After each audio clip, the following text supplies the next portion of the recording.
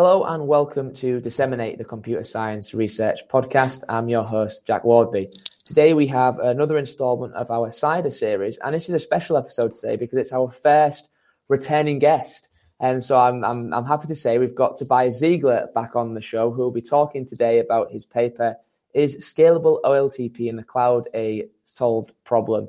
And for those who didn't listen last time, Tobias is a PhD student at the Technical University of Darmstadt. And so, Toby, thank you for coming back on the show. I'm really happy to be here again. Brilliant. So I don't know whether I asked you this one last time, but we can start off with this. So can you maybe tell us a little bit more about yourself to those who don't know you and explain how you became interested in database research? Sure. So my name is Toby, as you said, and besides DBMS research, I'm actually a pretty coffee and sport fanatic. So I like to do both actually. And I'm in the process of finishing up. I'm currently writing my thesis. So I will be actually not a PhD anymore and quite like in a bit. And how I got interested in databases was actually a lucky coincidence because we had 2 courses in bachelor. And the first one was actually super boring. So I learned a lot about entity relationship diagrams and SQL and like how to model databases. And that I was not really interested at all. And then my advisor taught actually the second course in Mannheim back in the days.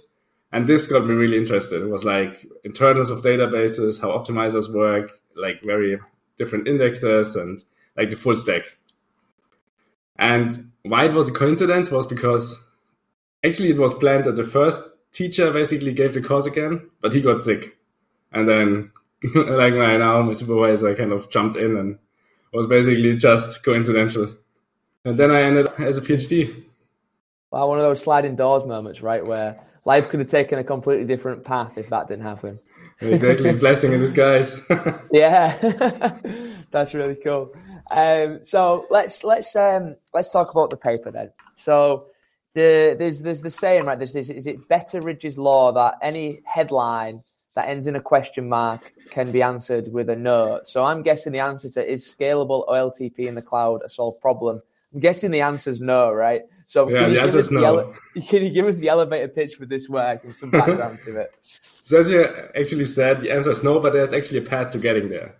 And the title is essentially a question we ask ourselves, is it actually a solved problem? Because we were actually not sure, right? Because there's database research for quite some time now. So we have distributed databases since, 70s, 80s, or even 60s. And for a long time, the shared nothing database was actually the de facto standard when building distributed databases. But then the cloud came along, and actually the expectations of customers influenced design decisions a lot. For instance, almost every database is now disaggregated. And the reason is customers expect some flexibility, elasticity, but also they store now huge data sets. So I think actually quite recently, with the Socrates paper, I think Microsoft extended their storage offering from 4 terabyte to 100 terabytes, which kind of indicates that there's some new maybe workload characteristics going on. And I mean, when we look at OLAP, right, this has been the case for OLAP almost from the get-go in the cloud, that scalability is like an inherent property of distributed OLAP analytical databases. But for OLTP, that's actually not so trivial, right, to achieve scalability because it's very latency sensitive.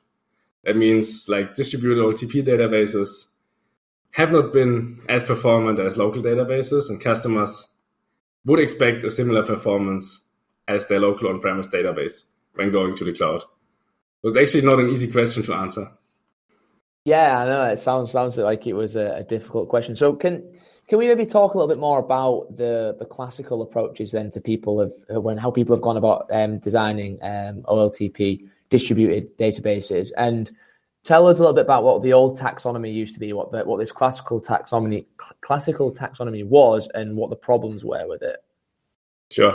So with the classical taxonomy, we refer to a paper which was published almost 40 years ago from Michael Stonebreaker, so one of the grandfathers of databases. And the paper is actually called the case for shared nothing database. And surprisingly, he made the case for shared nothing databases. So, but he also characterized like shared storage, shared nothing, and like a shared memory thing, which is nowadays actually every multiprocessor is that, so it's not really that interesting. But shared nothing and shared storage is actually was very influential and is still like very, very, very often used as a term. But in these 40 years, right, many things change. So one of the things is actually, as mentioned, the cloud came along and fast networks. And as I mentioned now, many cloud databases are actually disaggregated. So they have shared nothing. They have shared storage under the hood. Basically, everyone uses shared storage. And what it makes hard, right, the connotation of those terms make it hard to talk about scalability. Because for everyone, when you said, okay, it's a shared storage system, many people assume implicitly that every node can access the shared storage, as the name suggests, but also can modify it. That's actually not the case anymore, right? In cloud databases, there's actually many databases like AWS Aurora or Azure SQL Hyperscale, which use shared storage under the hood, but they have still only a single read-write node. But that's actually the main point, that the taxonomy is actually quite hard to use for scalability, because we have these different like images in mind when we talk about shared nothing or shared storage. And the cloud kind of blurred these lines quite heavily. There's also conversely, when we talk about shared nothing, right? We always assume that only one node can access the private storage. But there's also multi-master architectures which allow that multiple nodes update node private storage. So there are actually quite a few outliers. So yeah, we've got this sort of taxonomy that does not fit reality anymore. So I know one of the contributions in your work is proposing a new taxonomy for us to think about these systems, these OLTP system designs. And it's based on the data access path, right? So this was the sort of the approach took. What was the reasoning behind this? And can you maybe just tell us more about this taxonomy? Yeah. So as mentioned from the title, we are interested in scalability. And we ask ourselves, what is the important characteristic for OLTP scalability? And at the end, eventually everything boils down at the lower level to data accesses. Like, are reads and writes scalable? And how they are scalable? And to answer these questions, we kind of needed to think a bit differently about architectures. And in terms of data access path, we kind of focused on read and write path specifically. So that's why we proposed 3 different data access archetypes, which are kind of prototypical architectures, where we can basically characterize different existing designs into those. And one of them, or actually the first one, is single writer, which means, for instance, AWS Aurora, where we have only a single read-write node, but we can have multiple read-only nodes. So those are called replicas. Then we have partitioned writer, which has multiple writers, but they work on a partitioned data set. So everyone has their own autonomy over their own part of the partition or part of the database and can modify those. But what it needs to also have, it needs to have some coordination to glue these things together, right? We have two-phase commit or some similar protocols. And then we have shared writers, which actually use a shared storage, but then can concurrently modify the contents of the shared storage and read and write from the shared storage. So those are basically our 3 data access archetypes. Nice. So how does this taxonomy perform better on categorizing existing systems then? How does, what are the benefits? Because I mean, a lot of these kind of sound a little bit similar to kind of what we had before. Like, how does it go? How does it plug the gaps, I guess, is what I'm trying to ask. Yeah, exactly. So what we did in the paper, we kind of had 4 prototypical workloads: at uniform reads, uniform writes, skewed reads, and skewed writes. And what we wanted to figure out is how those systems, on a design level, perform. So we kind of abstracted away from implementation details and all these kind of low-level details, and asked ourselves, what is the asymptotic scalability? And here we mean, if we look at the prototypical workload, for instance, uniform reads, can this architecture solve those things in a scalable manner? Can we add more nodes and we increase the performance? A bit like big O notation, a bit. And what we wanted to figure out is, for those 4 workloads, which are kind of prototypical, what kind of architecture performs the best in which sense and why? And what are the drawbacks of every architecture? And why they are different is, or it's not a really different taxonomy, I would say it's an orthogonal, right? Instead of focusing on the storage location, we focus on the data access path. It's not actually like meant to replace the old taxonomy, but kind of highlight some different properties. Okay, cool. So that makes sense. So it's an additional framework rather than a replacement. Cool. So a big key sort of, you mentioned it a few times so far, is latency is important. Why is this? Can we maybe elaborate on what the importance of latency is in these different system designs? Yeah.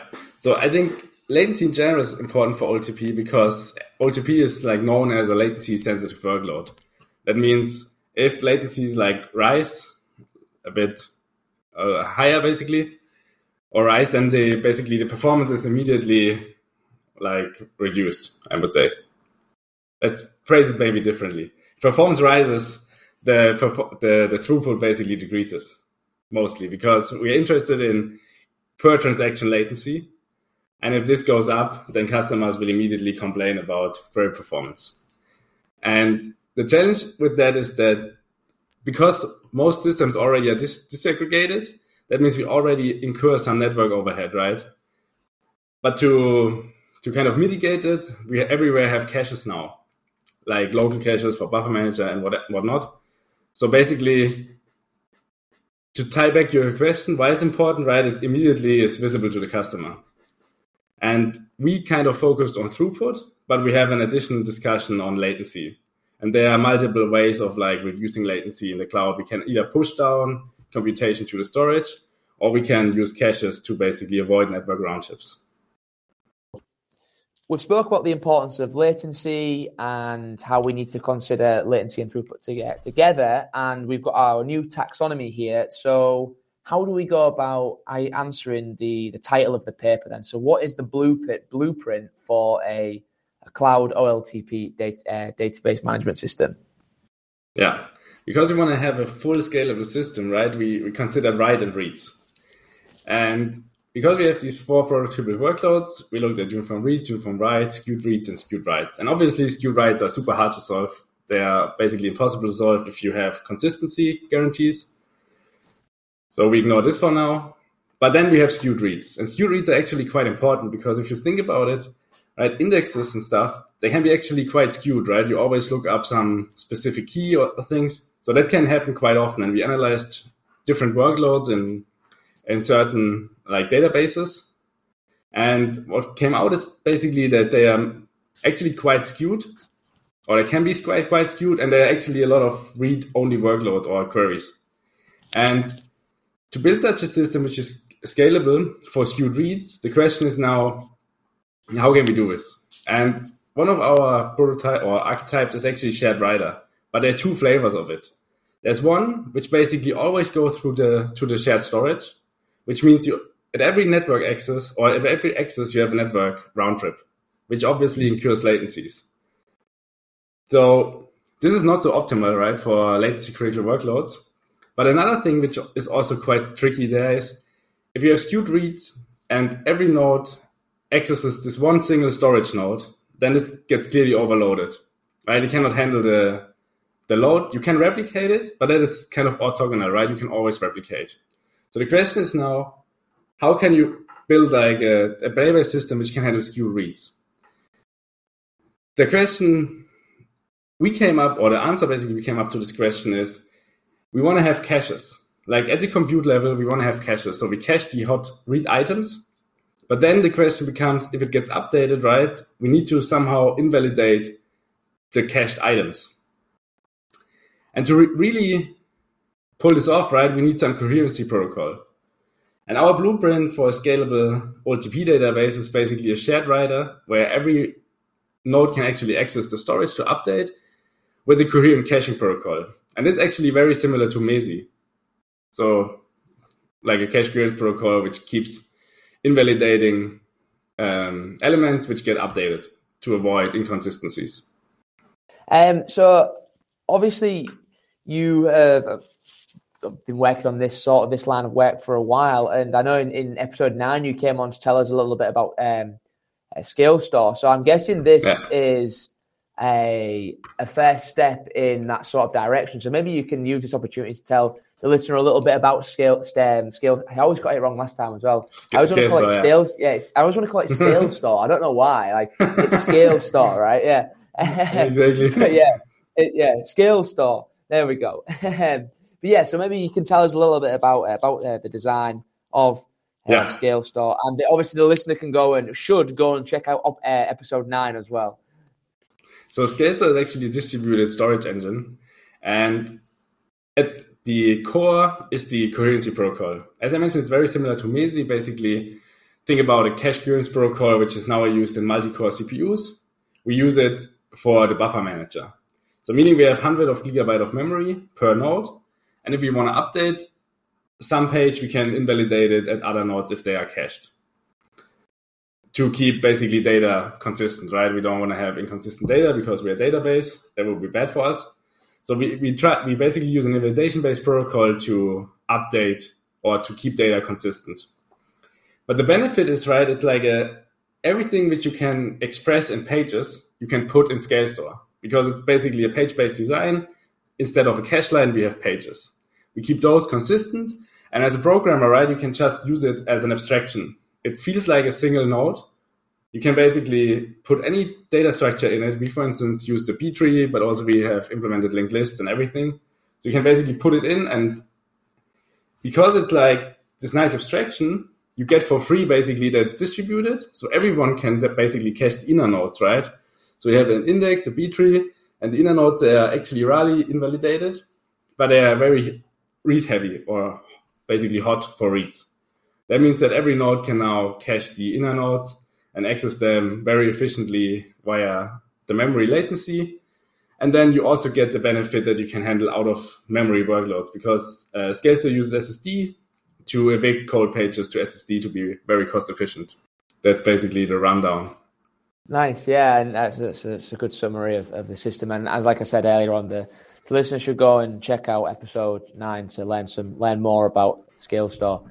So with this sort of, I guess, the one step towards answering this question, there are numerous other research opportunities that you mentioned in your paper. So let's run through them one by one, and you can tell us about the why they're hard and what the direction might be with solving it. So let's start off with caching and eviction. Yeah. So basically, maybe we should touch on them briefly, and then I go deeper into caching and eviction and maybe conclude. Sure, yeah. You can tell us all about all of the problem opportunities that fall out first, and we can go through them one by one. Sure, yeah. So caching and eviction, right? They go hand in hand, because if we cache data, basically imagine we have a read-only workload. We start caching like a bunch of data, and at some point our in-memory cache will be full, right? Because we have replicated the pages. Basically, if you and me, we cache the same page, we now have 2 physical copies of the page, which basically means that if you have like a capacity of 50 pages, right, and we cache, or we have one data set which consists of 50 pages, and we both cache it, our memory is already filled, right? So that means the opportunity to cache also needs to be tamed, right? You can cache a lot of stuff, but at some point you need to evict it. And why this is actually quite hard in such a system is the following. When we cache it, and we only decide locally if we want to evict. Basically, there's these nice terms from Bicom, also from the 80s actually, called egoistic and altruistic. Meaning that if we have an egoistic strategy to evict, for instance, LRU or LFU, we only consider our own state and our own hotness or recency. If we evict those pages, right, it can be that it's only a single copy of this page is in memory currently. And because the network accesses are actually a bit faster than going to SSD, it's actually beneficial if I keep this single page copy in my cache, because you can read it from there, actually quite fast. But if I evict it, right, you need to tell me, hey, I want this page, then I need to read it from SSD and send it over. So latency is actually quite a bit higher. But if I have a page which is basically also cached at your in-memory region, I can evict it actually quite fine, right? I can still read it over fast networks, meaning the latency is much better than when we go to SSD.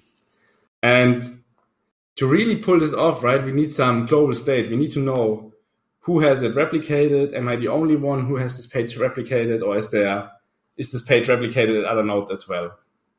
And this is called altruistic, right? You can basically just kick out replicas, but it's actually not so good either. So you need to kind of combine those two strategies in a cost-based manner. And there's actually a nice, like, theoretical discussion about it, like also 30 years ago or something, which discusses exactly this problem and also proposes it. But we implemented it and actually it didn't work so well. So since 80 years, there's a lot of advancements, right? In computer architecture, we have multi-core, we have many things in keeping like a global state across several nodes, which process millions of transactions per second. It's actually quite hard, right? So I think there's a lot of interesting work going on. Yeah, that was one thing that kind of jumped out to me when you were mentioning that, is that as soon as I heard the word global state, it kind of triggered me a little bit. I was like, oh, hang on a minute, that sounds like a potential bottleneck, right? And that was what you found in your experiments, right?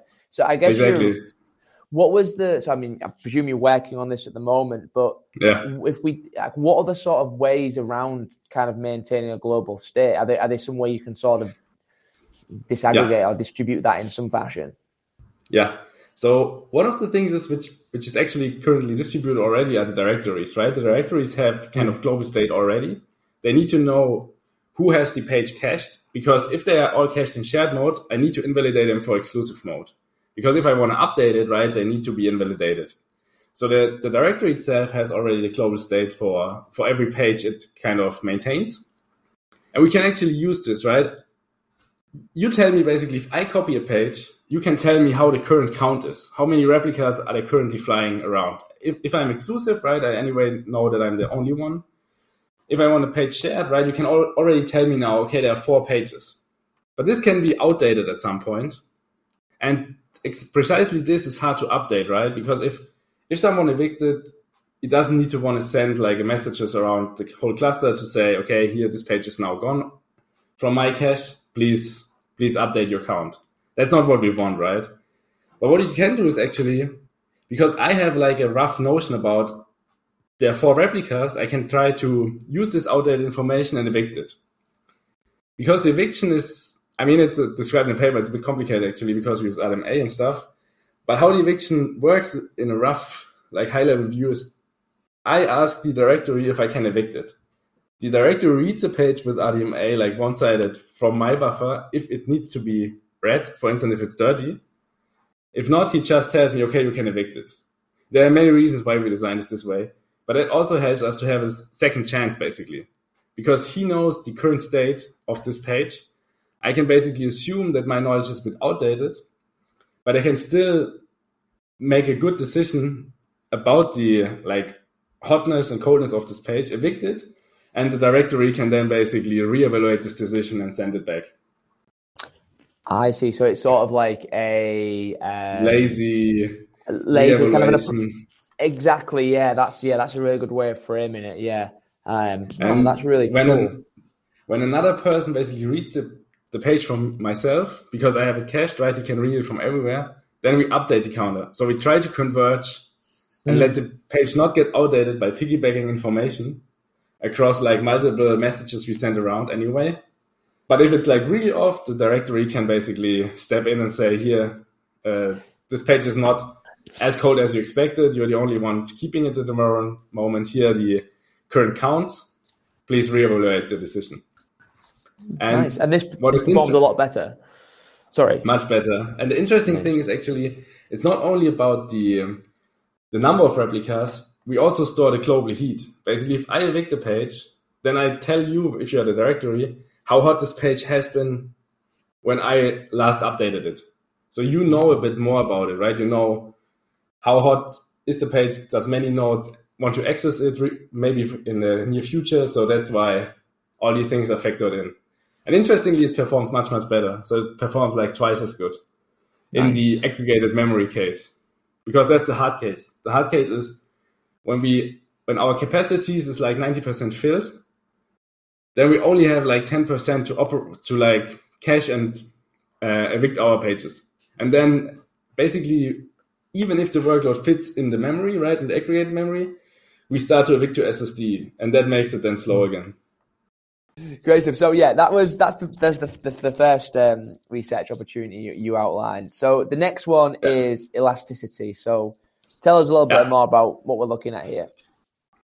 In particular, elasticity of the storage is interesting here because this is where we store our pages. In the compute layer, right, we cache them.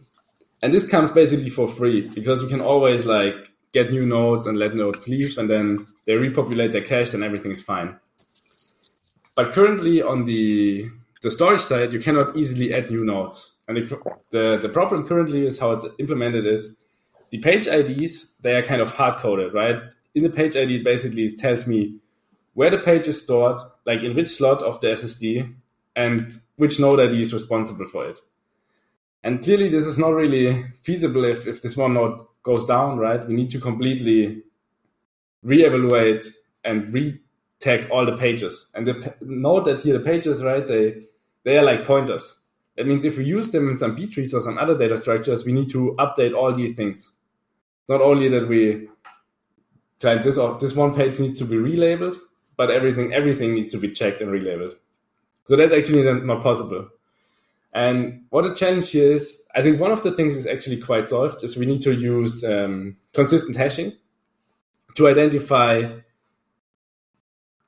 what kind of nodes keep the pages. Because when we use consistent hashing, right, the property is that if one node leaves, we don't need to reshuffle like everything. We basically only need to shuffle a few pages to my neighbor and another few pages to this other node, and then to every node gets a chunk of the leaving node.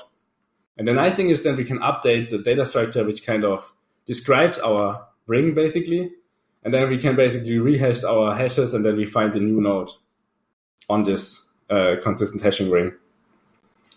And in addition is quite complex is keeping the state consistent, because what happens if basically a node leaves, then it could be at some point that there are two owners, two directories, so we need to swap all the state atomically.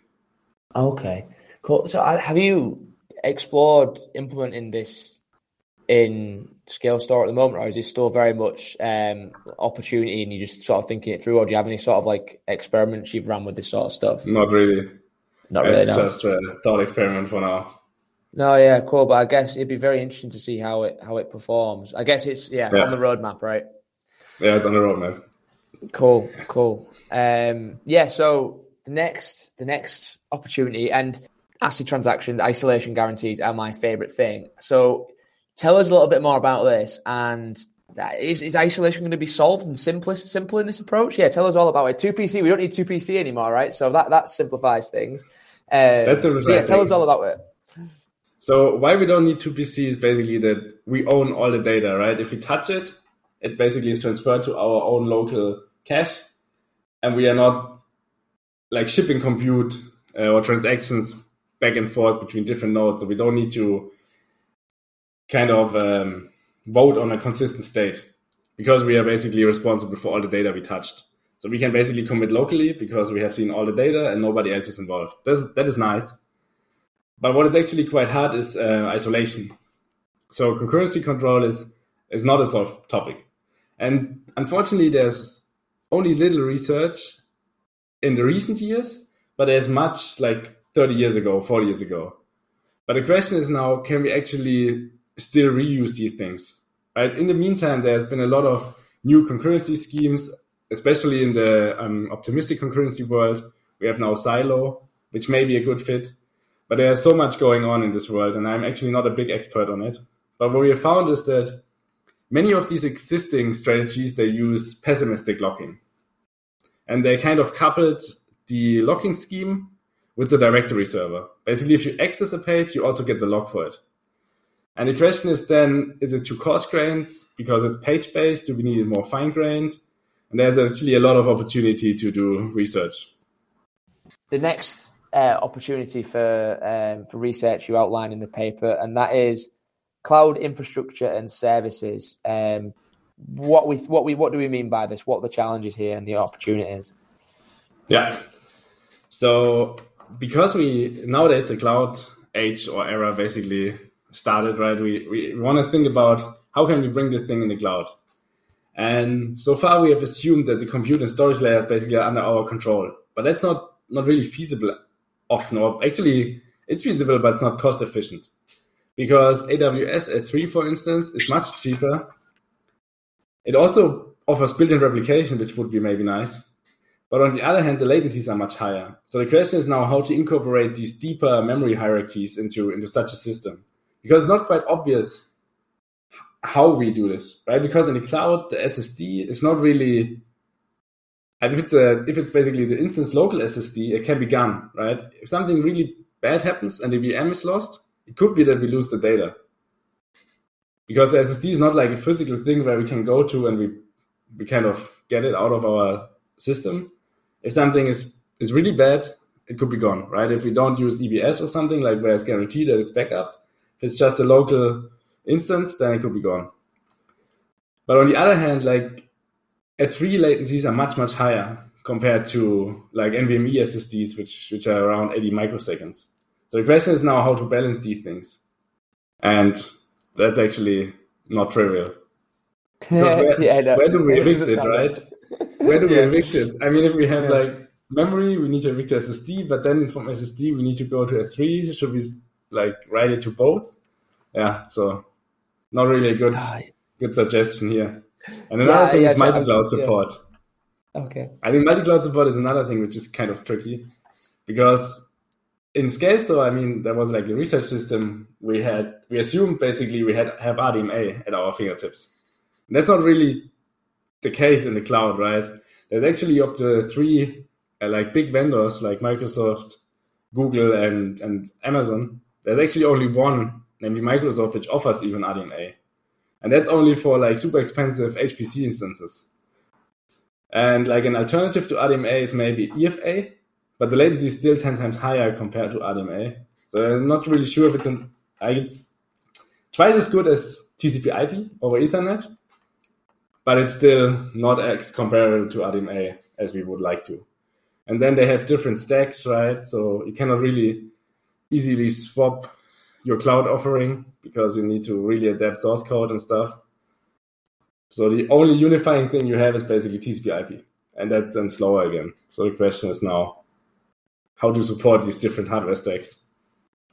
Yeah, that's a really interesting point. I was having a similar sort of conversation. Was asking me about sort of how widely accessible, how widely like available is the word I'm looking for. RDMA is in the cloud offerings, and I was like, I think some vendors have it and some don't. But yeah, only Microsoft do it, only for HPC. That's interesting because I mean, actually it's actually only 5% of like the available instance types of Microsoft have RDMA. I think we have this calculation somewhere.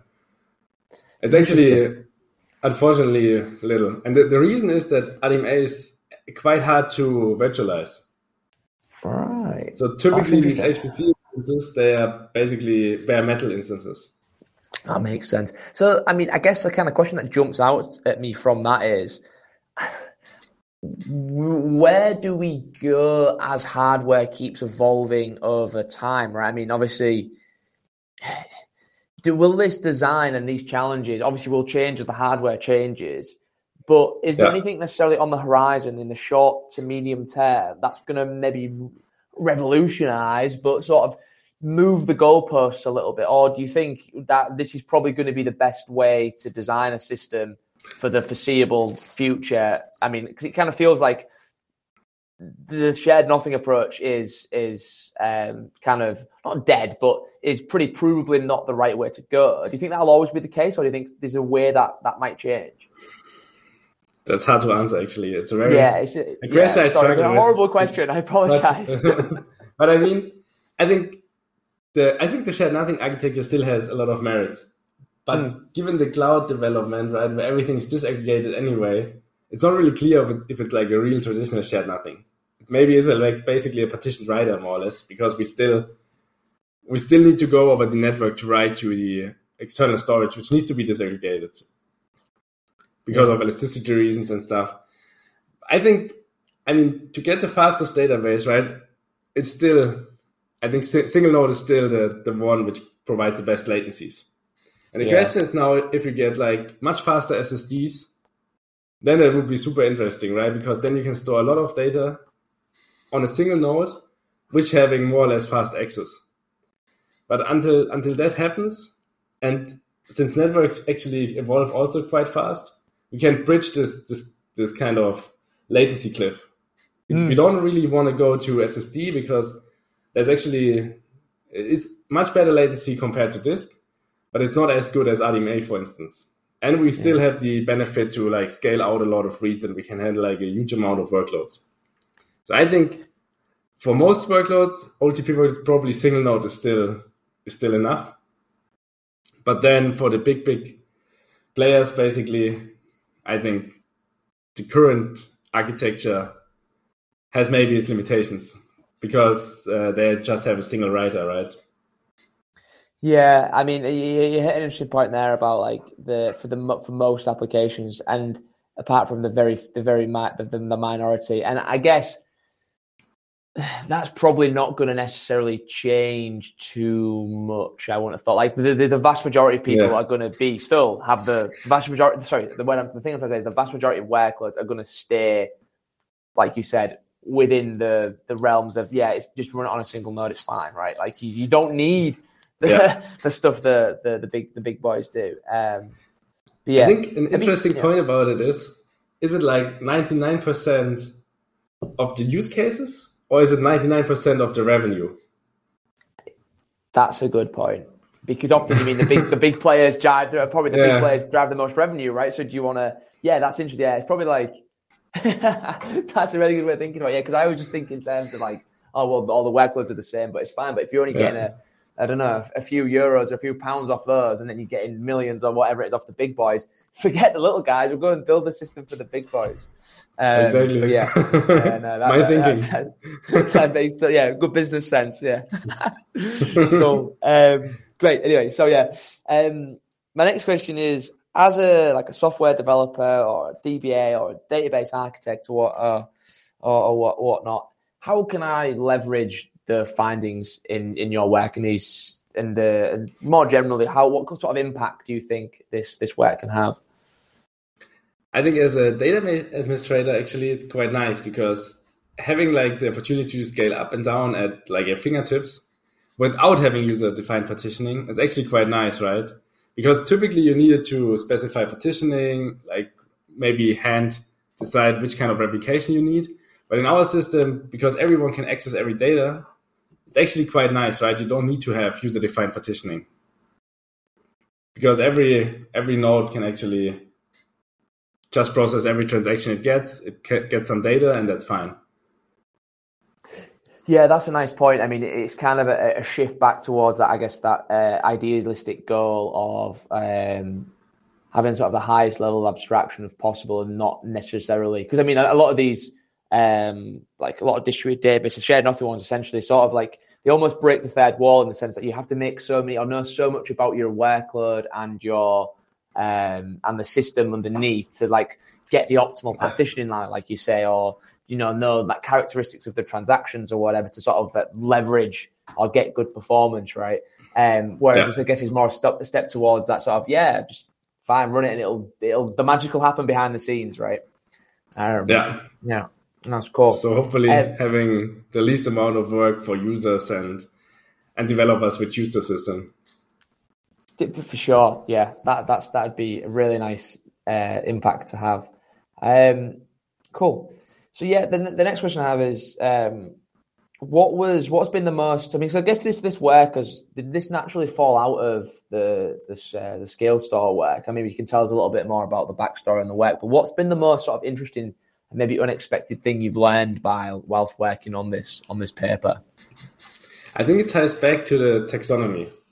Because it was not really clear from the beginning, right, that we need a new one. We tried to get along with the old one, but it got actually quite complicated to communicate with each other even. So when I talked to Phil, I mean, we were not really on the same page often because we had different imaginations of a shared nothing database or a shared disk database or how it's actually currently in the cloud and where the line is drawn for the different architectures. So I think that was the most surprising thing, that it was actually super hard to communicate your idea or our ideas clearly. And that made it actually, the new taxonomy actually made it only after the revision. So basically because they also had troubles getting the line like really drawn out. And we thought about it afterwards that we maybe need to think about differently. namely the data access part, are actually quite important for our goal, so to say. So that was super surprising for me. Yeah, that is really interesting. I mean, I guess maybe it's on like on a slight tangent, but it's kind of related. But I know I always sort of struggle when trying to compare different distributed transaction protocols. Because I've spent a lot of time looking into those and trying to sort of get the same sort of like a baseline to compare off is almost sort of difficult as well. And just sort of, I guess, like you say, we all have our own view of what these systems would be like. And it's only when you start communicating with somebody like you realize that you've both got two totally different mental models of how the world's working, right? But yeah, no, that's a really interesting experience you had. But I guess hopefully now we've got the answer. We've got the nice clean taxonomy for us all to learn and work off. Hopefully. Okay, I guess you've kind of maybe touched on this next question with answering that, but I mean, from the initial idea to the actual publication, what was the sort of thing you tried along the way that failed? I'm guessing the initial taxonomy was one thing, right? But is there anything else that you can share with us on that? I think because before we asked Phil Bernstein, I think one of the kind of failures was that we overlooked a lot of very important work like 40 years ago. We just didn't know that there was so much work in that direction because they were also labeled differently, right? There was like our shared caching system basically was labeled data sharing. And nowadays, when you think about data sharing, right, you think about the data sharing offers of like Snowflake, for instance, which allow you to share data between different companies. But that's why it's actually quite hard to find this work. But luckily, Phil had a lot of insight into all these super nice, high quality research papers. And that was actually really enriching to read those. There were a lot of nice ideas. And interestingly, the papers from back then, they're so much different to nowadays papers. Have you read such an old paper at some point? I've read one or two. Like I've read a few of the ones like Jim Gray's locking paper and a few of his stuff. And I occasionally read a few of them. But yeah, they're very different, right? They have like a conceptual depth, right? They're so deep in the conceptual. Like so much pages are written about the conceptual things, but the evaluation is actually, if they have even one, often they don't have actually an evaluation, right? They just basically contribution is the conceptual idea, which is at one point super nice, right? Because those ideas are often very, very nice, like arias or something. And then, I mean, the question is now, do we need to re-evaluate those on modern hardware? Because sometimes I think some of those are maybe conceptually still sound and work, but it's still quite challenging to implement them efficiently. And I think part of our current research is also making things very efficient, right? I mean, in-memory databases kind of started with the thing, like we have many new indexes like originating from this research. And I think it's nice to combine old ideas with new modern hardware. Yeah, for sure. I mean, it's interesting what you say there about sort of finding the name might be different, right? And then you find like 20 other papers that are related with it, and just so many good. I mean, there is that kind of, I guess, I've mentioned it a few times of like everything's already been tried in database. All the ideas were done in the 70s and the 80s, right? Yeah. All the cool ideas have already been done. Like everyone's already done them, right? It's just there's nothing new. Or they did it in System R and it didn't work, like sort of thing. And it's so interesting to read them, right? I mean, there's so many nice, cool ideas, and then you're just impressed actually how much work has been done in that field. Yeah, it's wild. It really is wild. There's so much to learn, and when you think you've learned it all, there's always about 100 other papers to read. So but yeah, no, cool. So I guess you mentioned it there, so probably a nice segue into this. Like, what's next on the research agenda? And you mentioned that you're writing up. Are you going to stick around in academia and continue with research? Yeah, or I will be staying at our group as a postdoc for Fantastic, 1 more congratulations. year to kind of see where the journey will go. We'll probably work a bit more on Scale Store, and then let's see. Nice. Is the long-term goal for Scale Store to be? Is it a commercial system, or is it still very much a research prototype? Very much research prototype, and it's not clear if there's an ambition to do it as a like startup or something. But I mean, it's nice to develop such a system. You learn a lot, right? You get new ideas, and I think that's a lot of fun. And I think that's currently still the main goal. Yeah, nice. That's great stuff. So you're going to stick around and work on Scale, so that's awesome. So are there any sort of specific topics you're going to be researching on?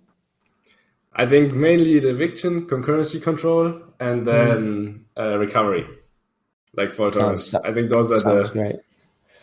Big points which are still unclear. Fantastic. And I mean, my next question I normally ask is can you tell your listeners about your other research? But I guess the Scale Store project is that sort of big in itself that kind of all your research happens within that project, right? I wish, right? Actually, we have another paper on at Sigmod now accepted, like just recently accepted. It's about one-sided RDMA and synchronization primitives. Because that's actually something quite interesting.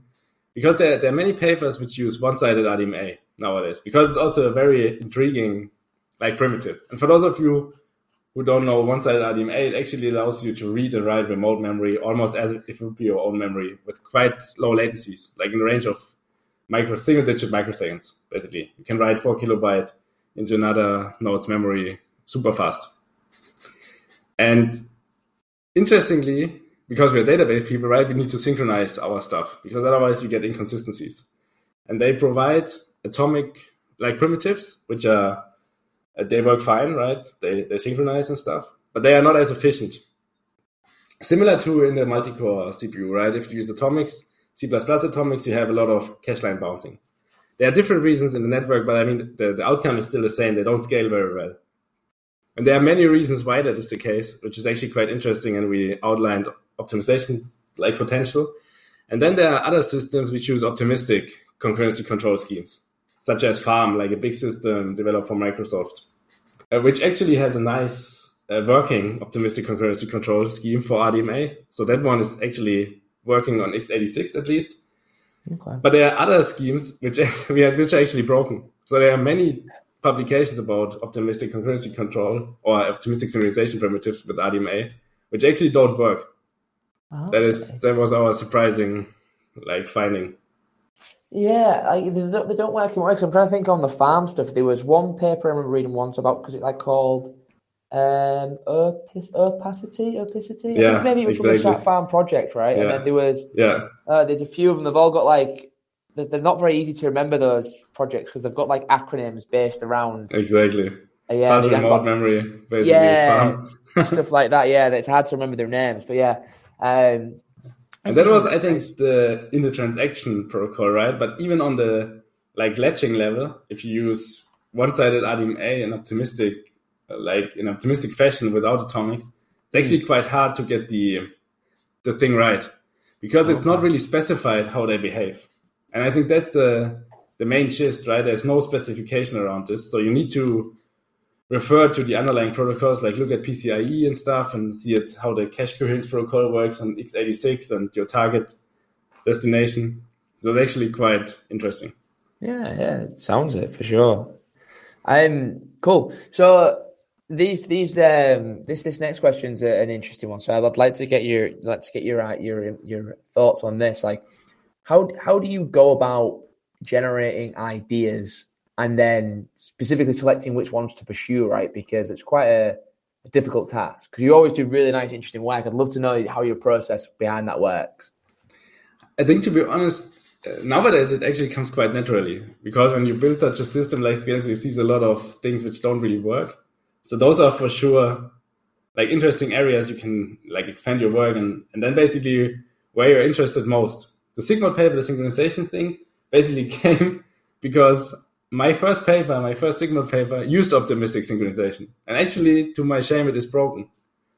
My own synchronization scheme didn't really work. Oh, no. Because it's really subtle, right? It's so hard to figure out why it's not working. And the thing is, it's actually quite rare that you see these bugs. So you really need to test for those. So in a research setting, that's why also many papers use some broken optimistic synchronization primitives. Because it's actually quite hard to figure those things out. There's a really minor chance that you hit these cases, But I mean, still, nevertheless, they don't really synchronize, which defies the purpose of synchronization. Exactly right. I mean, it might happen 1 in a million times, but that 1 in a million times it happens is going to knacker your whole system, right? And then you've not got, I mean, and you hit on an interesting point there, like testing and observability of these sorts of issues. I know when I've worked on developing concurrency control protocols before and stuff, like the testing is just impossible to get right. I mean, it's really, really hard. Because I mean, even if you prove your algorithm's correct or whatever, right, on it with a pen and paper, you've got it. It's very challenging to do the same with your actual implementation, right? Like it's a challenge, big challenge for sure. Cool. Yeah. So on challenges, what do you think is the biggest challenge in our research area in databases right now? Yeah, that's a good question actually, and one I actually also struggle a lot with, because I think I'm not sure if there's a biggest challenge, but certainly there are important challenges, and I think many of them are connected to the cloud. Because one of the things which is maybe approaching, I'm actually not really sure if that's the case, but I mean, for sure we have hardware accelerators, right? I mean, they're currently developed and also used at some point. And I don't know how we should like unify all these different things, right? I mean, it's so hard to even talk about distributed databases itself. But then if you need to navigate like different operators to different accelerators, that makes it actually much harder, right? You have different... It's not really sure how this is done. There's no really good primitive for now to actually instruct those things. And I think Gustavo Alonso said a nice thing, where he said basically electrical engineers, they don't know about abstraction.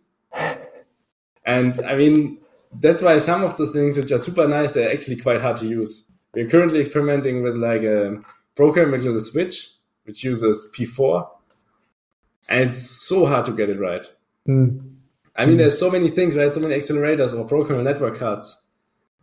It's just hard. It's not really clear how to use them in a real system. I don't know how to implement all these different things. Then you have different vendors and stuff. I don't know. Yeah, it feels like the sort of, I guess, to sum that up, would be like the diversity in hardware is maybe the heterogeneity is a massive sort of challenge for sure. Yeah, and sort of navigating that is that's why I don't know how to do it actually, because even if I have two different networks, as I mentioned before, EFA and RDMA, which actually sort of work very similar, they have completely different non-trivial performance characteristics. Yeah, and you need to specifically tune your system to that. And I think that ties back to the next point, is cost efficiency, right? In the cloud, like performance is basically cost efficient. More or less like performance per dollar. If you pay for your network and you don't really utilize it, it's not so good. Yeah. So that's another challenge, I think, which is where I think there's a lot of potential to really optimize our current resources as best as possible. That's a really good point. Like the economics of it start to play, right? It play into it. Yeah. I actually remember it. I remember the talk recently. It might have been Victor who gave it about at Damon. At Damon at Sigmod, right? I remember reading that, and then I mean, just on it because listening to it, because my background, I did my undergraduate degree was in economics and mathematics. Me too. Yeah, was it really? And Victor also, actually. No way, really? I mean, that's why I was like, wow, this is that's wild. So I was kind of naturally drawn to that talk, and it's intriguing, right? Yeah, for me as well. That's wild. He's a really big opponent of these like economic thinking and how to like commoditize different things in the cloud. No, that's really cool. Oh, wow. Cool. Yeah, and now time for the last word. What's the one key thing you want the listeners to take away from this work, from your work in this podcast today? Yeah, I think the goal with our paper was like a thought-provoking like paper to basically shift the direction from only shared nothing research to also different architectures. And obviously, given our paper, the takeaway need to be contribute to Scale Store, or at least look at different designs, how we can advance the field of distributed databases. Brilliant. Let's end it there. That's a great line to finish on. Thanks so much again, Toby. It's great to have you on again, and hopefully this is not the last time you come on. We can get you on again at some point in the future, and you can keep telling us about Scale Store and all the cool work you guys are doing. And as always, we'll put links to everything in the show notes, and we'll see you all next time for some more awesome computer science research.